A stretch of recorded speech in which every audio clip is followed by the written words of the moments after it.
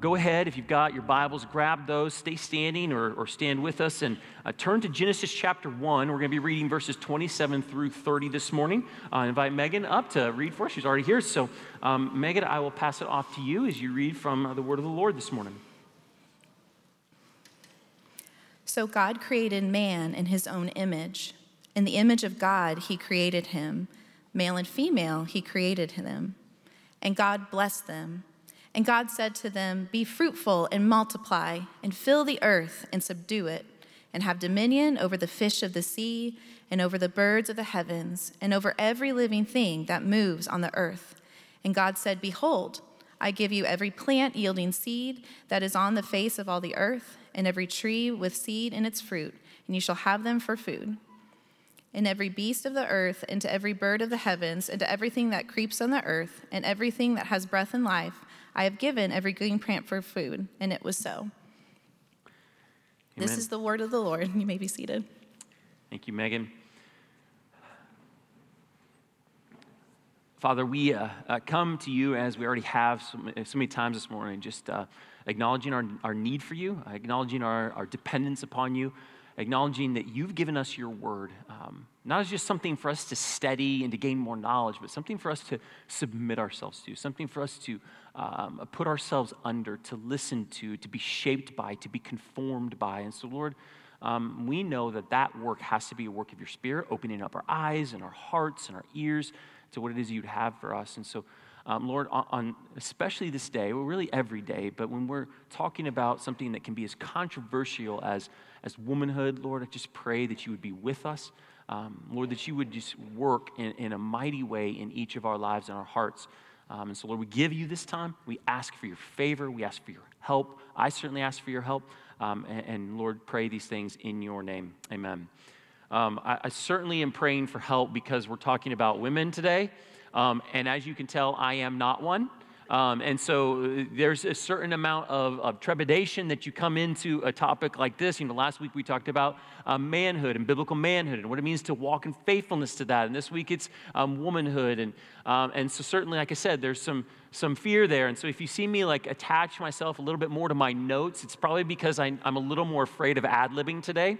That tends to get me in a little bit more trouble. At least that's what my wife would tell me. So I'm going to take her wisdom on that. And so if you see me attach more to this, that's the reason why. But when we come to the idea of biblical womanhood, this is one of those concepts that it has generated all kinds of stuff within the church, right? Bible studies, different sermons, different podcasts, women's ministries, and so many other things. And for a lot of gals that have grown up in the church, that's been a life-giving thing. It's been a good thing. But we also have to recognize that for some, when we talk about uniqueness of women and womanhood and what it looks like to be a woman who's approved by God, there's a certain amount of tension and fear because they've experienced difficulties or challenges or people have seen things or taken things in God's word and used them in negative ways that are hurtful and wounds. We recognize that that's all present. And we also have to recognize, too, the church throughout history hasn't been perfect in dealing with the ideas of womanhood and what that looks like and what we should value and what we should support and look to. And so the church has been challenged in that space at times. Even today, there's certain elements that would kind of promote a godly feminism, whatever that means. But there's that. But then there's also the church in its history that has kind of propped up this idea of the 1950s housewife, barefoot and pregnant kind of idea. And so listen, we recognize the church isn't perfect either. You add to that our culture, and you get massive confusion because they certainly don't know or have the right idea or right view of women and the roles that they should have, the value that they have, the expectations that should be put upon them. There's confusion everywhere, just like there was with men. And we know that confusion comes from the enemy because he doesn't want us to live the way God called us to live, the way God made us to live. Like I said, in our culture, there's limitless mixed signals all the time. Young ladies growing up at one point saying, hey, you look fine just the way you are, and yet We have certain idolization of certain body types and the way certain gals look. And then we say, well, we're going to fight for the respect of all women. But at the same time, our culture fights for and proclaims that there's value in stuff like pornography, which couldn't devalue women more, right? So mixed signals all over the place in regards to what it is to be a woman. So what do we do in that space? Well, as always, we want to look to the Word of God.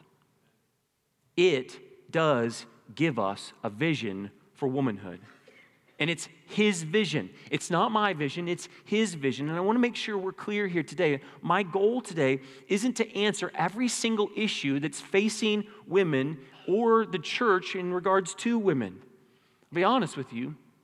As I approached this sermon, my goal was, as a dad of 2 daughters, as an uncle of nieces, as a husband, as a shepherd who wants to anchor us, our women, our girls, and our men in God's vision and what He calls us to be as we want to walk faithfully as women and men in this world. Now, as I said last week, we're talking about a topic that some could just easily check out, right? Like this is, though, I want to remind us, for everybody in this space.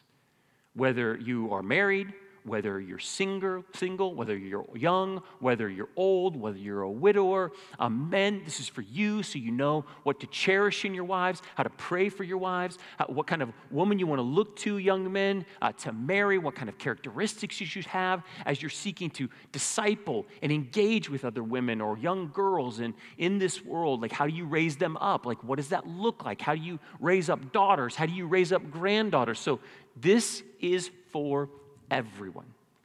It's for everyone. And I hope we see it that way. And what we know is Scripture paints for us a very robust image for women.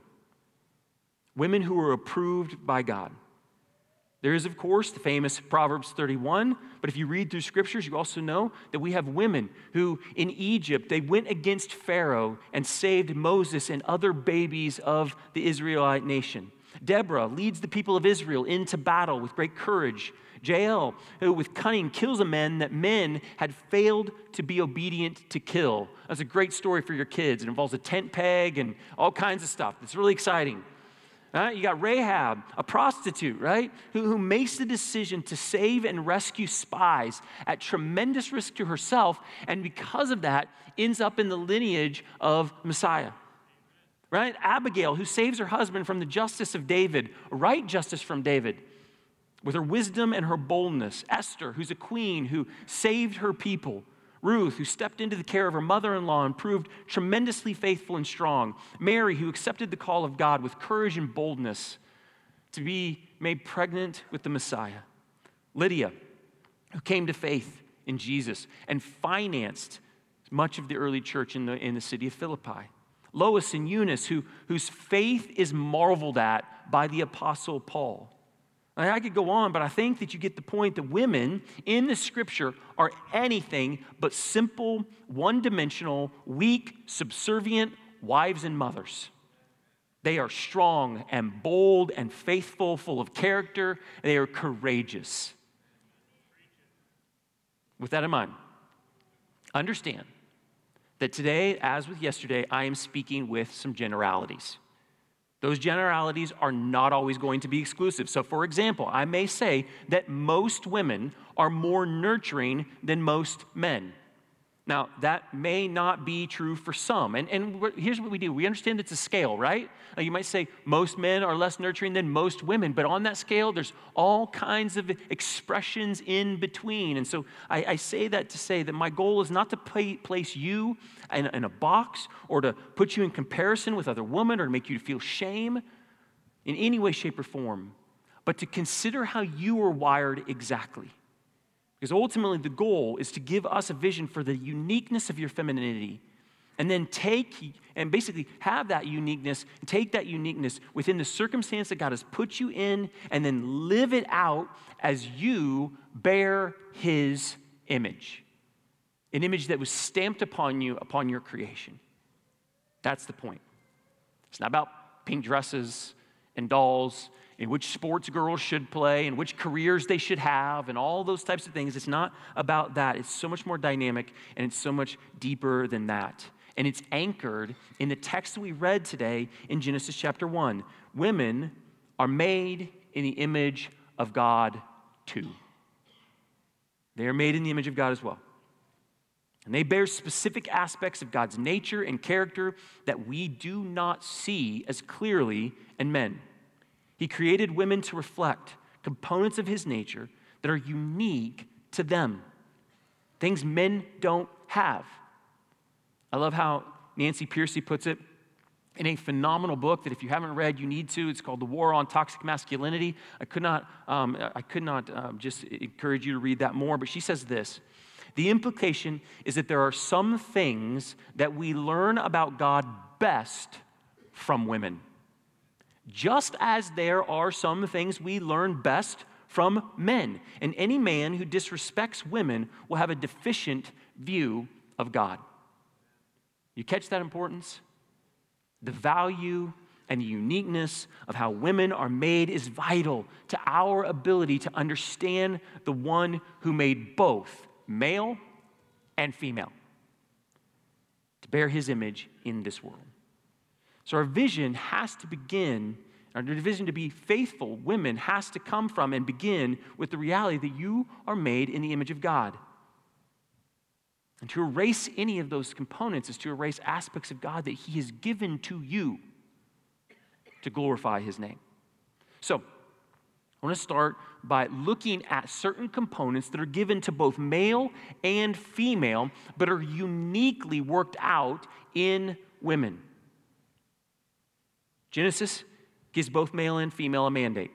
It's the same mandate that we talked about last week. It's to go into all creation, bearing God's image, subduing, having dominion, multiplying in this world. And that may tend to play itself out very differently, but we need to start with what that looks like as women. So first and foremost, just like men, women are also made to work and to create. Both are made to work and create. Now, here's what's interesting. This can get a little bit muddy for us in our day and age because there has been a segregation really since the Industrial Revolution between work of the home or domestic affairs and a secular world, secular affairs. Like that didn't really exist prior to the Industrial Revolution. Meaning that there seems to be, in our day and age, a great battle between work outside the home and inside the home regarding both value and engagement. It's in the last 200 years, there's been a greater value in some places and in many places put upon work that's outside the home. Because that's where we see and get this idea that someone leaves the house and goes out into the workforce and earns paper money to be able to then provide for our families. But here's the thing. For all of history, this wasn't really the case. All work within a family and from an individual was seen as valuable based on its ability to provide for the needs of family, self, and community. Both male and female were part of the value process. So let's just be specific about what this looked like for most of history. The man may have gone out and plowed and planted and harvested grain with which his physical strength helps him accomplish. But women, they help thresh it, grind it, turn it into flour, bake it. Both roles were necessary. There wasn't a value war going on as to which one was better, right? Nobody was saying, well, the guy's better because he's out planting the field, and the girl, she's less valuable because she's grinding the grain and turning it into flour. Like, that didn't exist, and it's not just that. It's also when it comes to livestock or comes to, felling a field or running a store or any of those types of things that have historically been. Like, you did it as a family. There wasn't a segregation between what was outside the home and what was inside the home. Everyone worked together, and the work of each was seen as valuable, important, and vital. You think about engagement. It's an interesting thing when we think about engagement. And we talk about engagement in the home, engagement with our kids. In so many ways, it seems like the fight today is about who gets to be most engaged or who has to be most engaged at the home. Who gets to leave? Who gets to leave and go out into the world and then come back with the expectations of rest versus the role that gets to stay home and rear the children and take care of the house, making it a home, as if that's not equally as difficult and creates equally as much work. See, again, for much of history, it wasn't always this way. See, at a very young age, boys would have been working alongside their fathers. They'd have been helping take care of the livestock, helping plant the grain, helping in the blacksmith, helping in the market. They would have been being discipled and taught. They would have been assisting in the home. They would have been assets to the home, assets to the community. And so biblically, throughout history, what we see is that both male and female, regardless of working in or out of the home, are to remain engaged in the home.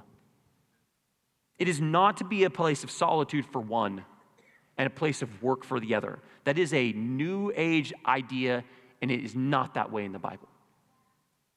It hasn't been that way for most of history. See, we are to come together and work mutually for the good of the home, self, the kids, and the community. In my opinion, the conversation is wrong because it takes in a dysfunctional view of work as if there's some kind out of the home and some kind in the home, when in reality, both are supposed to be engaged in the home. Now, we do recognize that within the world, within workplaces, inside and outside the home, there are certain things that are uniquely gifted or uniquely presented for women. So, for example, the Department of Labor makes it clear that in 2019, when they did a study, almost 75% of all workers in education and health services were, guess what? Women. In construction, it's only about 10%. Now, why do you think that is? This truth isn't because there's millions of women that are banging down the doors to become construction workers. That's not the reality of it. The truth is that they're not being kept from construction. Most of them just don't want to do construction.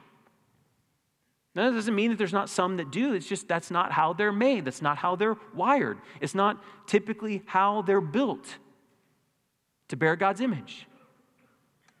They don't lean towards careers that utilize physical strength, but careers that utilize more strength of care, nurturing, tenderness. Here's the point. We celebrate God's creative power and strength in the ability to make mountains. Mount Everest. I don't know if you've ever seen that or flown by it. I was talking to a friend of mine. I had the privilege of flying over Mount Everest one time, and I just remember staring at that being like, God is huge. And he is so powerful to speak that into existence, and he has such physical and amazing strength and power. But that same God also is celebrated when we look at his gentle care that is reflected in the creative work of making a delicate spider web that holds the morning dew. It is rare that you find the ability to do both in one person. And God has made us unique. And women may be more geared towards one aspect of that, and men towards another, but God does both. And he does both beautifully, and they're both valuable. Women, do not let the culture shame you for wanting to use your natural image-bearing potential if it leads you to stay at home, if it leads you to be a nurse or an architect or anything else. Celebrate how God has made you and the way he's made you, and realize that whether you work away from the home or in the home, that there is never an excuse for men or women or a woman to be disengaged from the home. Both are to be engaged. There should never be that fight. Next, not only are both men and women given this calling to work and to create, but both are given the calling to provide. Both women and men provide. You see that specifically in Proverbs chapter 31, if you read through that famous text. It speaks of a woman who gathers wool and flasks and clothing and food for eating and sustaining, not only for their own children, but for those that are in proximity to them. You are made, women, all of you, at all ages and circumstances, to provide for yourself and for those around you. The men of Boaz's field harvested, while Ruth went and gathered and gleaned. But That was a good thing. That was a beautiful thing. So how has God uniquely made you as an image bearer to provide? Is it through gathering at the store? Is it through gathering information to make wise investments with family funds? That's actually in Proverbs chapter 31. Is it gathering data and for an important family decision that you have to make? Is it gathering resources to make the church VBS the best that it's ever been, or gathering people together to create a meal train for somebody else? And like, we're both called to provide, both called to gather. We're both do that in unique and special ways. Next, both are given the calling to protect. Now, some of this we know. Some of this we think about in terms of men. Like if a robber breaks into your house with a gun or into this church with a gun, like we typically instinctively are going to send the men out to go protect and to fight that battle, to go fight that war. Now, there may be a few of you that are like, no way, I'm doing that. And I mean, certainly the culture doesn't like that idea, and it goes against the grain of culture. But here's the thing, we understand that that's kind of how men are built in. This strength to go face an enemy in the midst of battle, to protect his loved ones, to protect his community. And in a way, we see that this images God's ferocious power and protective heart to battle for his people. This idea of being strong and courageous because the strength of the enemy in front of you pales in comparison to the Lord. Like men reflect that, but you know, women do too. Have any of you ever heard the term mama bear? Like some of y'all are laughing because you know what that means, right? Like some of you know that if somebody does something to your child, I would rather stand in front of a 350-pound muscly man with a gun than a small lady who's fighting for her child. Like that is a ferocious thing to behold, and there is something unique that happens in the heart of a woman when an injustice is done to someone she loves. They will jump into action like a mama bear whose cubs have been taken away from them. And you know what's interesting? You know where we get that term from? God's word. God actually takes this characteristic upon himself so we have a better understanding about how he views sin. Look at it in Hosea chapter 13. He tells us that he will fall upon those that are sinners like a bear robbed of her cubs. Ferocious. Like women, you carry this unique gifting. That care for those you love, man, is something to be celebrated. It images God, and you stay out of the path of a woman who is protecting those that she cares for.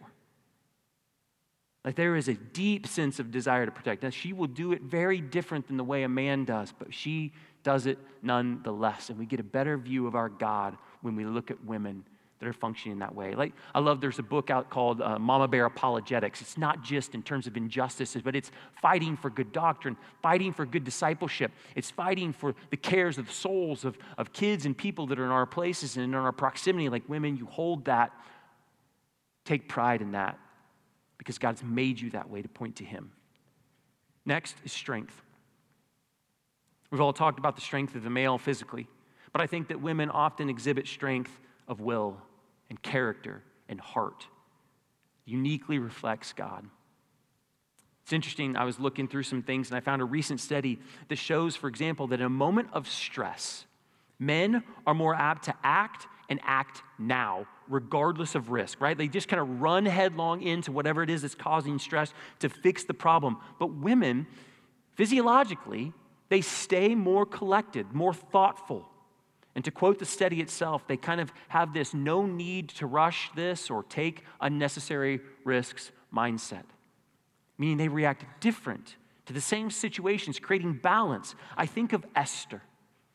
Esther, who was faced with a tremendously difficult situation and was so strong in the midst of that situation that she was calm and collected, and she called Mordecai to call the people of Israel to fast and was willing to go into the king and say with a calm, cool, collected understanding, if I perish, I perish.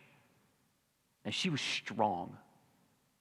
And she saw and walked into those circumstances in a very different way than most men would, and look what God did through her. Unique.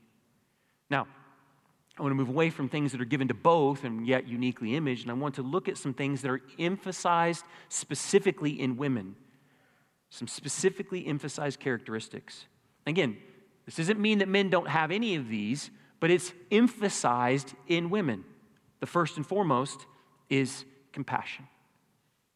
In Luke chapter 13, verse 34, Jesus looks upon the people of Israel with compassion, a longing to gather them under his wings like what? A mother hen. Men are called to be compassionate, but I'm just telling you right now, in my own home, I am so grateful for the natural compassion of my wife. Like, she sees circumstances and she sees the hurts of others and the pain of others, and she empathizes in ways that I don't naturally do, especially initially. And this is true of most women. Typically, man, I mean, most women that I meet are typically more in tune with the wounds and the pains of others, and therefore they're more apt to enter into the suffering of others. Just like Jesus. Like, he sees our pain. And I love that he doesn't use men to describe his compassion for the people of Israel, but he uses women to describe his compassion for the people of Israel. You don't think that's on accident, right? Like, he does it on purpose because he's uniquely wired them. He's also uniquely wired them to be tender.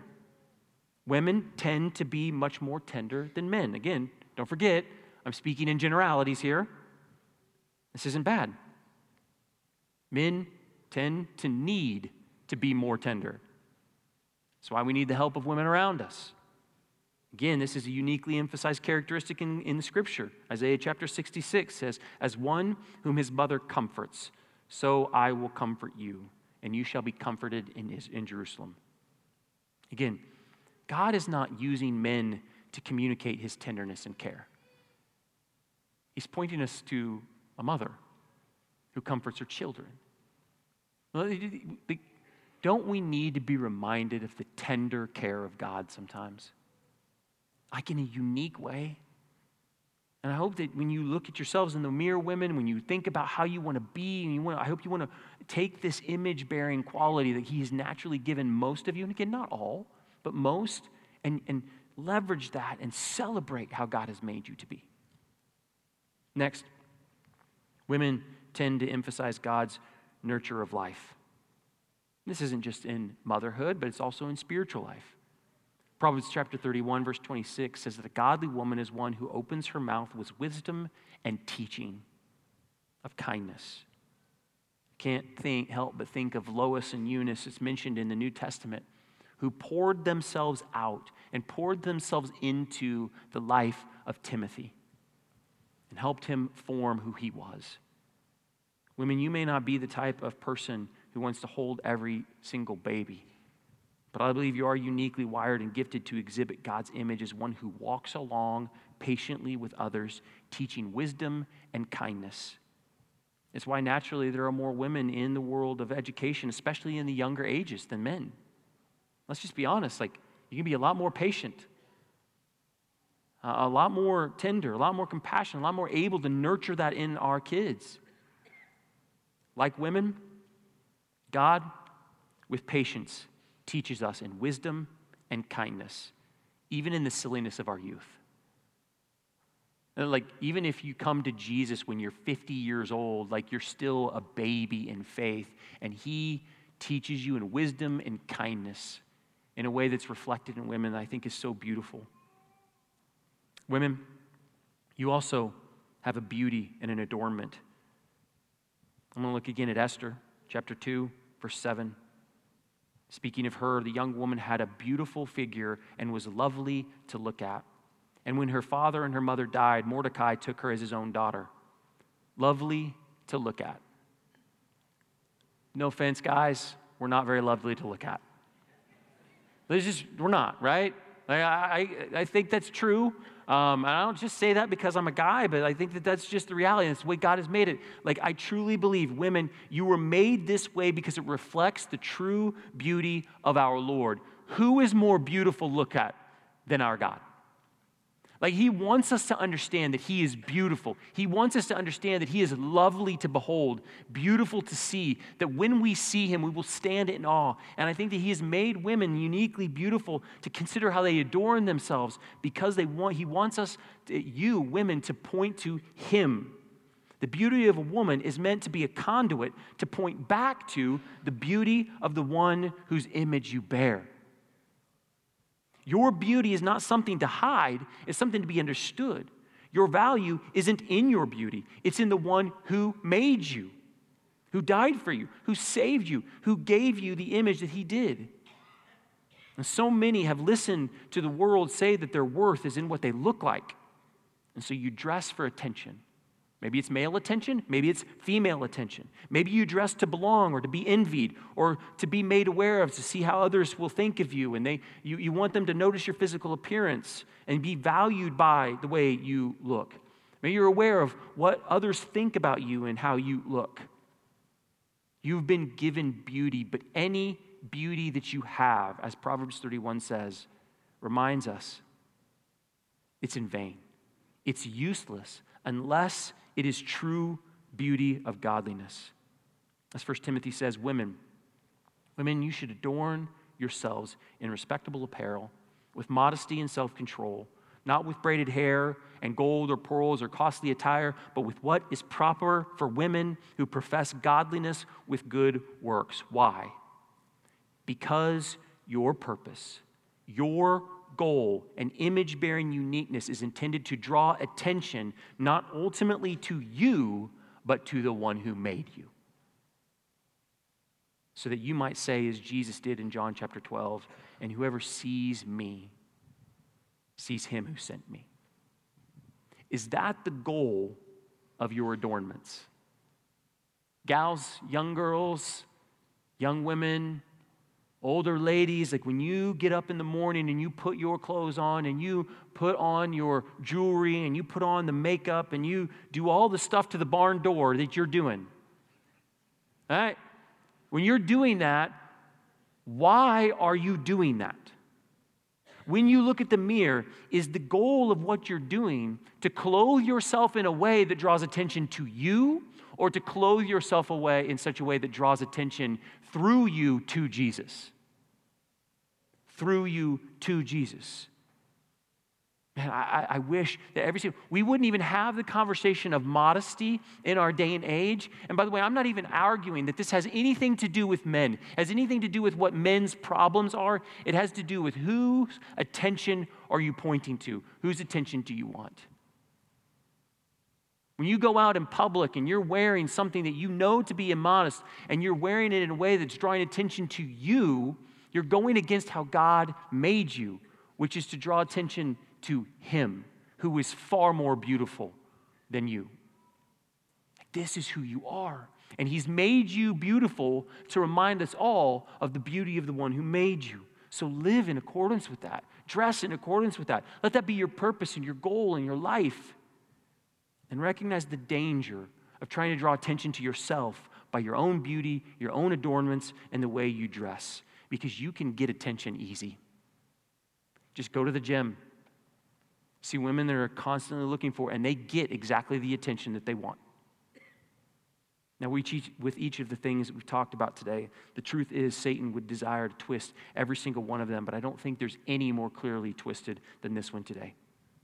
God made you beautiful so that your glory might reflect his beauty. Live with that as your purpose.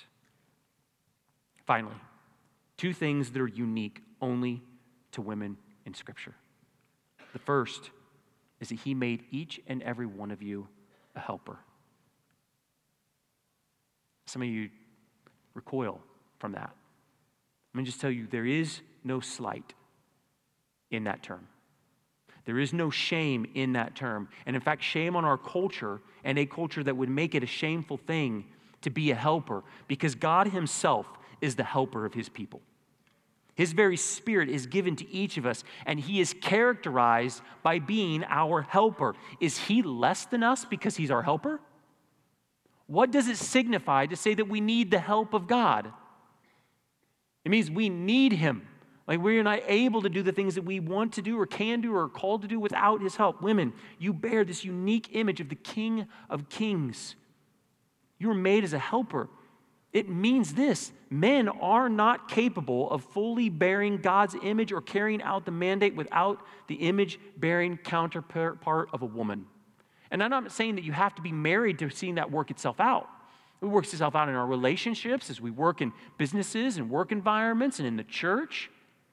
Like, we need the help of women. And you just consider the idea of submission. And no, I'm not going to spend a ton of time on that. But it doesn't mean passivity. It doesn't mean weakness. Biblical submission doesn't mean just rolling over. It means that women, within a marriage or in any other environment, that you submit your wisdom, your knowledge, your help, your uniqueness, your skills to your husbands, to those that are around you, trusting that they would recognize their own weakness, their own incompleteness, and that they would humbly listen. We would be fools not to listen to our helpers. Because when we don't listen, we say we don't need it.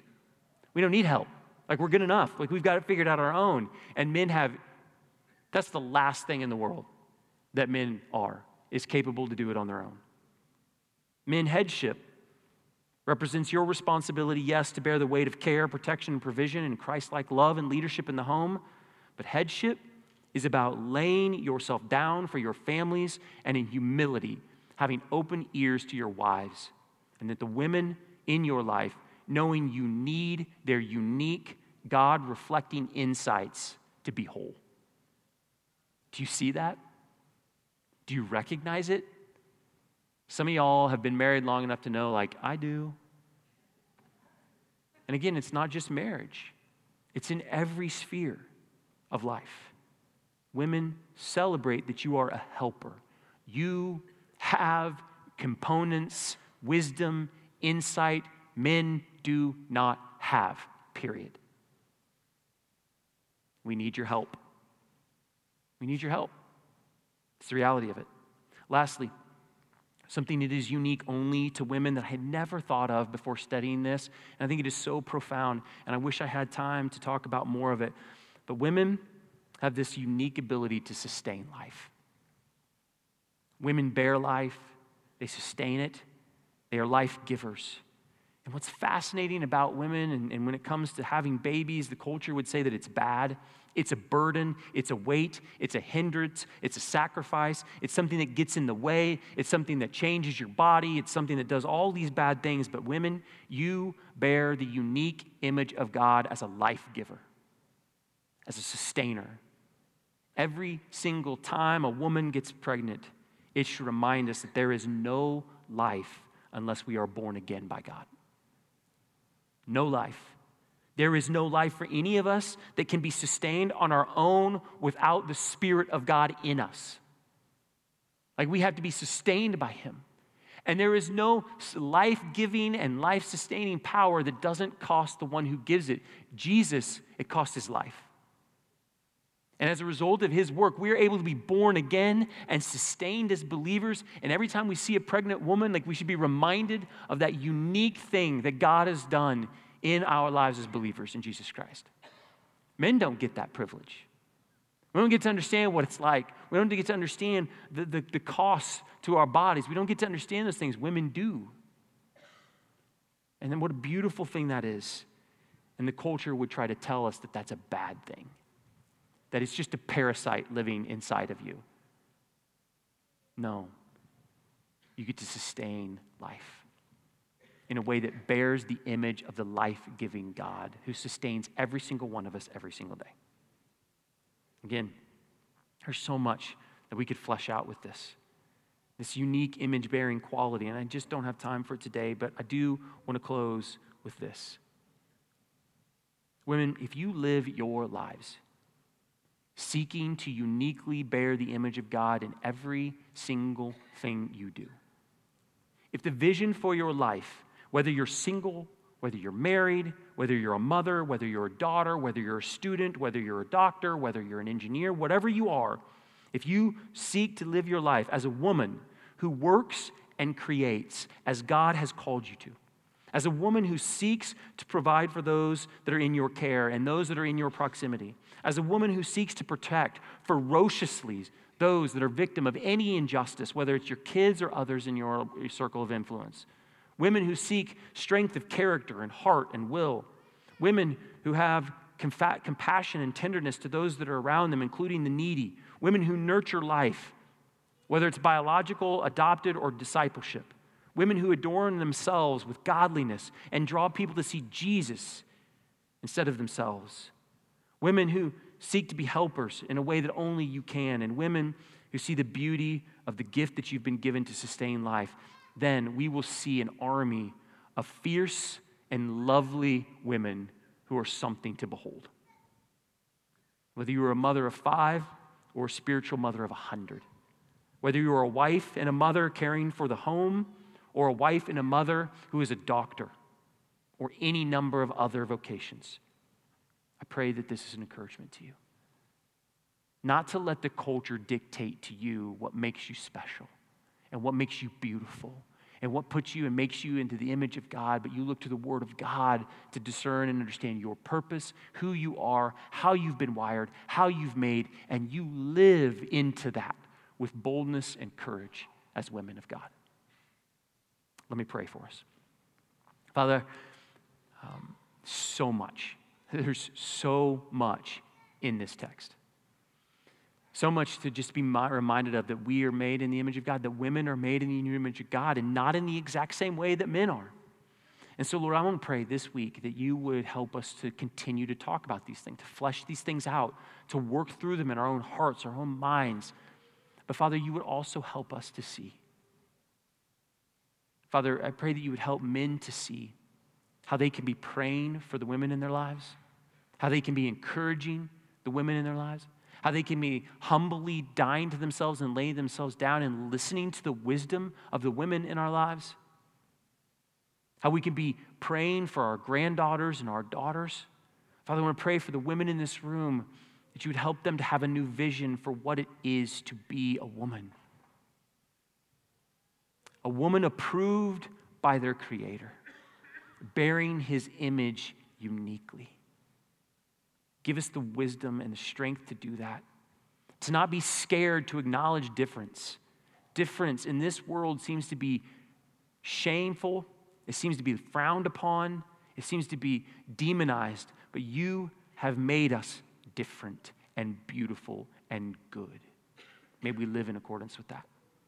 May we represent it as a church. And may we step into those callings that you've given to us.